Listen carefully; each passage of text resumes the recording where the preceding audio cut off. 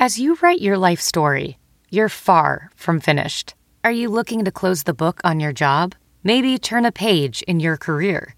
Be continued at the Georgetown University School of Continuing Studies. Our professional master's degrees and certificates are designed to meet you where you are and take you where you want to go.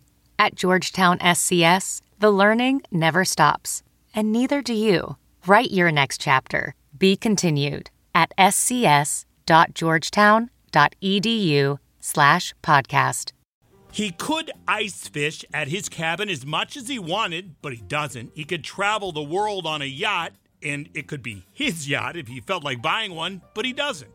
Or he could just lounge around on the beach drinking pina coladas. Nope, he doesn't do that either. Instead, he built his town's only grocery store, plus a restaurant and a gym. He made sure the high school got a new football stadium. He helped countless nonprofits. And most importantly, he hopes to change state policy so Iowa families in the future have an easier time in a crisis situation than his family did. Powerball winner turned community developer and Iowa State legislator Brian Losey is the guest on this Price of Politics, etc.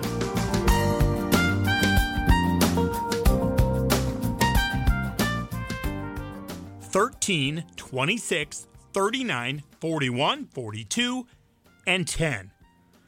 Bet those numbers mean nothing to you, nothing to almost anyone, but they meant $202 million to Brian and Mary Losey.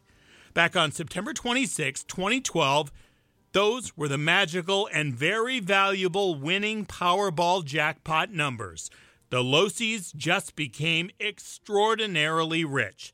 They lived just outside of Des Moines in Bondurant, a community of about 6,000 people, and they became determined to help that community instead of just buying their family a bunch of really expensive stuff. Losey served on the Bondurant City Council, and in 2019, he began his first term as a Republican state legislator representing House District 30. We'll get into politics in a bit, but first, though, a reality here. Some states let the lottery winners remain anonymous, but not Iowa. So we start off our conversation with Brian Losey about whether he wishes that his family could have won all that money, but essentially kept it a secret. A little bit, but I'm not. There's actually a bill. Apparently, someone files a bill every year, at least the last couple of years, about doing that and changing that so we could stay anonymous. And to me, I'm glad. I would press against that bill, actually, and I would vote against it. I would. I think there's, for the most part, when I walked into the legislature in January, no one knew who I was. That idea that you're instantly famous for 15 minutes, and we've been a little more open to the public, but when I walked in the legislature, no one really knew who I was. And you were just a freshman. I was just a freshman. I was a freshman from East Polk. I was the new Zach Nunn. That's pretty much all anybody knew of me. And that's still the case. I think there's a lot, people have kind of pieced it together, and most people now know I've won the lottery, or my wife did.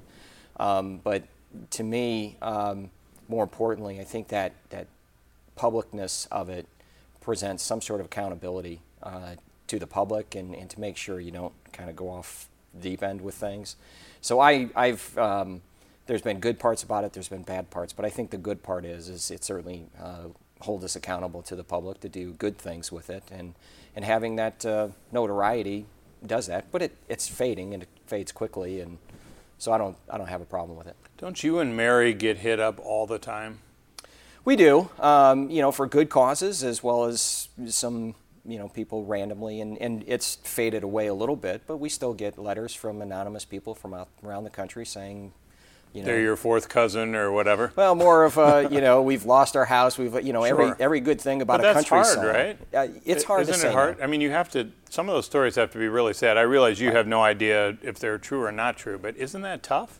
It is tough to read those letters, and especially in the days afterwards, after being so fresh, all the things we went through before we won. It is tough to just say no and to ignore it. You also have to have a healthy dose of realism that you can give them some money and it's just a Band-Aid, and all you're doing is kicking the can down the road. They're going to have to make some real life changes in order to truly better themselves. And it's the ones that are local that are a little harder to say no to, but there are certain things that we're even constrained by from a legal standpoint and from a charitable standpoint, that we can't just give money to individuals of large amounts. So you and your family decided to stay here. You know, you always see stories on the news when the jackpots get especially big, where they'll interview people at a gas station or something, and they'll say, if I win, no one will ever see me again, and we're going to pack up. We're not even going to pack up. We're just going to get on a plane and go where we want and go live a life that nobody knows about. You all decided to stay, though. And why did you do that? And you are public with it. Yeah. You've done a lot of projects. You do a lot of philanthropic. You obviously decided to go for the legislature, which a lot of people think you're crazy for even doing in the first place. But you get involved in all kinds of stuff, though, right? I mean, you helped with the high school to build the football stadium there. You opened the grocery store. I mean, so many different things. Why are you doing it the way you're doing it? You know, I think that it encapsulates one story that really tells why we stayed. When the second day, before we'd even announced and come forward with the prize, I dropped my son off at school, and I had said to the principal who was standing out there, I'm like, listen, if I can't confirm any rumors, because rumors were flying, and I can't confirm or deny anything, but can you keep an eye on my son, who was in 6th grade at the time? And he's like, teachers already met this morning. This is 6th grade teachers met, came up with a game plan of how they're going to deal with the issues that may arise surrounding this and the attention that he might get, good and bad. Does that stuff scare you? As the dad? It scared us to death. I mean, my wife still, there's a reason we have a big security system in our house. Sure. Because she's nervous about those things and how people would treat our kids. But when a community is going to come around you and say, listen, we're meeting without you even asking, that's the kind of community we wanted to stay in. And we'd already made that decision, but that just confirmed our desire to stay. And since we're going to be part of the community, we want to make sure that we build a community that benefits all and that we want to be a part of and continue to be a part of. We've all seen the stories on TMZ or People magazine of these kids of famous celebrities who are just brats, right? They get in all kinds of trouble. They're spoiled. They never have to work for anything. How are you raising your kids so they still are kind of grounded in the life that you all had before 2012? Well, first of all, they certainly have not had a brand new car yet, which has dismayed them quite a bit. We do try to, obviously we're going to meet their needs, but anything extra that they want, we encourage them to get a job and to learn different things. My oldest son he's worked since the time he was 14. He was working, I think, even before we won, so he's continued that. My middle son, he's a little more involved in sports, so he can't have as much of a job, but he works at the grocery store. I think he's working at our gym. So and he's learning that work ethic to, not everything's just going to be handed to you, and we want to continue to try to do that. That we're just going to hand them everything that they want. So. Before we get into politics, will you talk about the grocery store? Yes. Why do that? Well, Bondurant hasn't had a grocery store, to my understanding, since the 1960s, since the mid-60s. The last one closed up. So when we had the opportunity to do something, when we moved in there in 2000, we learned quickly that running to Casey's or running down to Hy-Vee and Altoona, while it could be done, wasn't the greatest thing. And the town needed that. So we always had talked about for years, since probably day 2 of moving to Bondurant, if we ever are able to do it, we're gonna open a grocery store because the community needs it, and those people need to be able to just run 5 minutes away from home and get the things that they need. And the cafe really was kind of a throw-in, but it turned out that was just so you had a place to go eat. Yeah, absolutely. But I mean, going up, any small business person will tell you, though, it's got to be tough to compete, though, against the Hy-Vees, the Fairways, and everybody, right? Well, and I've been working on economic growth and economic development in Bondurant for 10 years, so that was one of the things that we really faced, not only from a grocery standpoint, I already knew, but from global standpoint of businesses. You have a smaller community that is surrounded by other communities, Altoona and Ankeny, that have Fairway, Hy-Vee, Walmart, Target, all of those other amenities. So starting a business in Bondurant when those things are all so close was a challenge, and it is a challenge. I'll openly admit that. So it's and in the grocery business where margins are so thin, it's one of those things that we've committed to and we'll stay committed to, but we have to work hard at it. But is that why then you do different parts of that? You don't just have a grocery store, though. Correct. I mean, we have a cafe in there as well. Like I said, that was kind of a throw-in, but to help a friend, and we thought it was a good idea, but that turned out to be one of those needs that the community really, really grasped onto.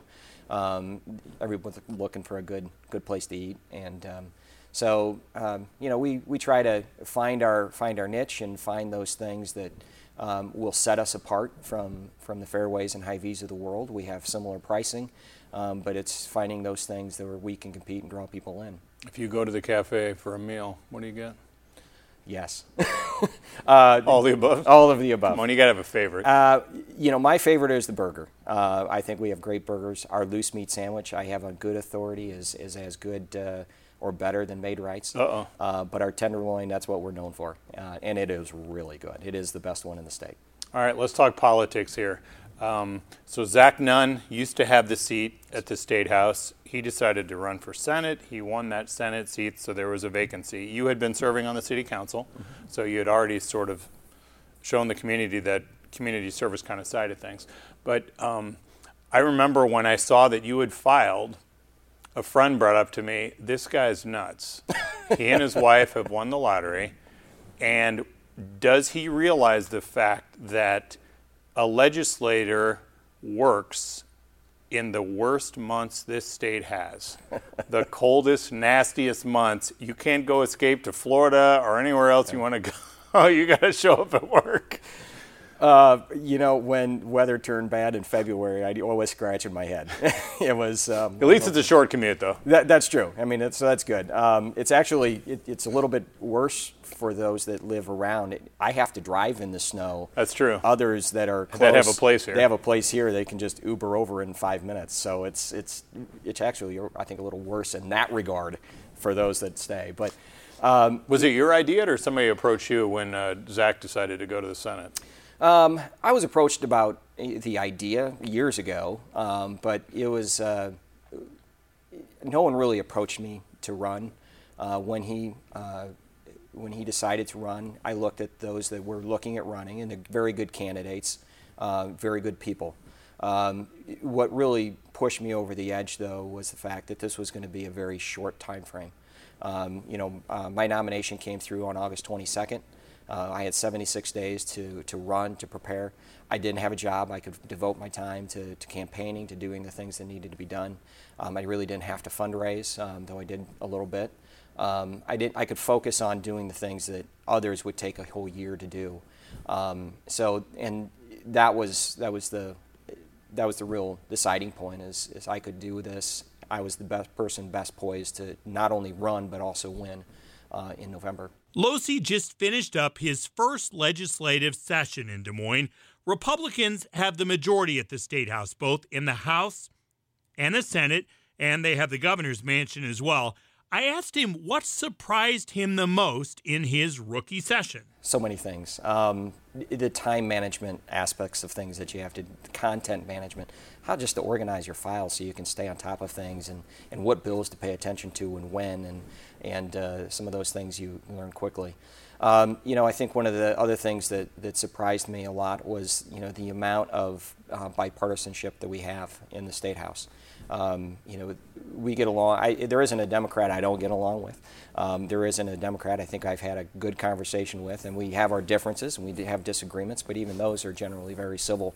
We're all bringing different things to the table on different issues. It's not all controversial, so we're able to work together very well. It does. Politics in general feels very partisan and harsh right now. Are you experiencing any of that?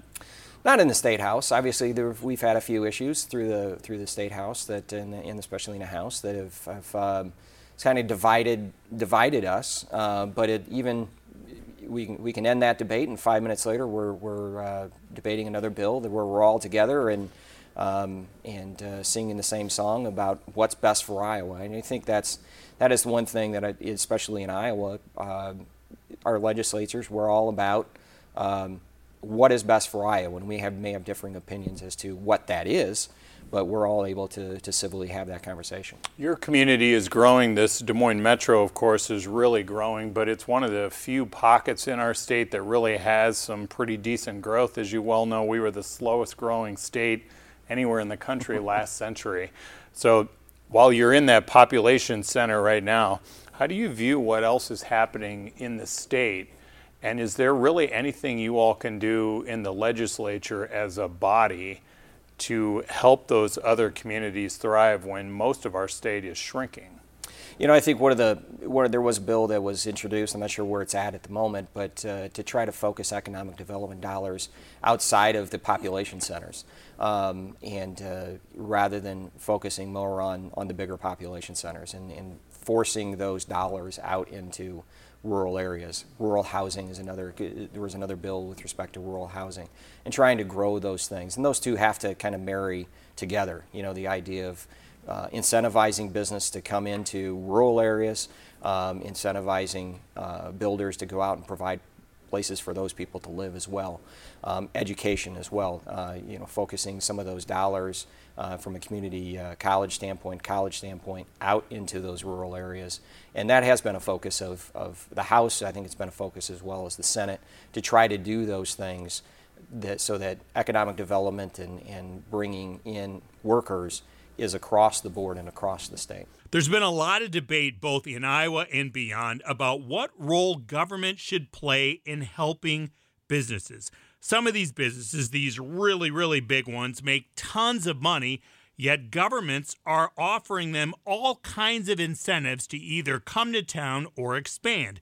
Google, Microsoft, and Facebook are just some of them that got millions of dollars one way or the other from the state of Iowa. It seems like this is an issue where Democrats and Republicans aren't necessarily all aligned on what the path forward is. Should we just free market where businesses compete on their own? Do we have to have selective money that goes into some areas? Do we have to just lower our overall rates so everybody competes like that? What's your vision with that? All good answers. Okay. Actually, you know, there is a balance. I think anytime you talk about tax credits and public money going into private investment, you have to be careful. Just like a business, you want to be looking at whether or not there's going to be this return on investment, both in the long term, short term, as well as the long term.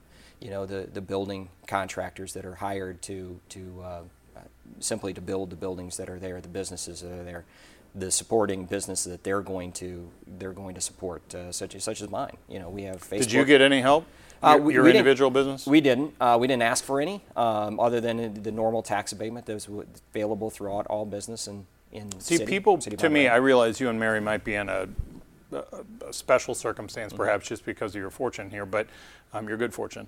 But had you not had that, could you have done what you did? And is that fair? Because that's what I've heard from some of the smaller businesses, that if they want to go do what you all did, they don't really have the means to do that, and they can't find the incentives that a huge place like a Facebook or a Google or whatever can get those big high attention and high dollar attractions. We could have and we would have. I didn't ask for anything more than just Bonnarand had a program for tax abatement for 3 years, and that's kind of normal across almost every community in the metro, at least, and probably throughout most of the state. I didn't ask for anything extra, but having that 3 years of tax abatement did help, you know, lessen that blow. So I think those are important from a city standpoint. We now have a business that's providing immeasurable feedback back into the community from a taxing standpoint, not just property tax standpoint, but we're providing sales tax and all of those others, employment tax. You know, just because you aren't paying taxes as a business necessarily, you're producing taxes, and be it sales tax, be it employment taxes, all of those things, which are an important driver. And part of that discussion is what we're giving them and investing with them into a business. That's part of that discussion of the return on that investment. You got to look at more than just how much property tax are they going to pay, but how much are their employees going to be paying into the state as well? How much are they going to be paying as you bring in additional employees? How much additional property tax are they going to be paying on the houses they buy? How much sales tax is going to be produced by not just the construction costs, but also by the things that workers, both construction workers as well as the employees, are going to be purchasing as they ramp those things up. So there's all of that. It's a very complicated process and a lot of moving parts. But I think Iowa has done, and especially Debbie Durham at IEDA has done a great job at making sure that those things have a return on investment for the state of Iowa. Talking to Brian Losey, you can see it in his eyes and you can probably hear it in his voice that especially when it comes to mental health, this is a very, very personal issue for him. This really is not about politics. One other note about all the money they won that $202 million, and in case if you're wondering, they chose to take the lump sum payout. That meant they took home about $91 million. Still some serious, serious cash. And that's this Price of Politics, etc.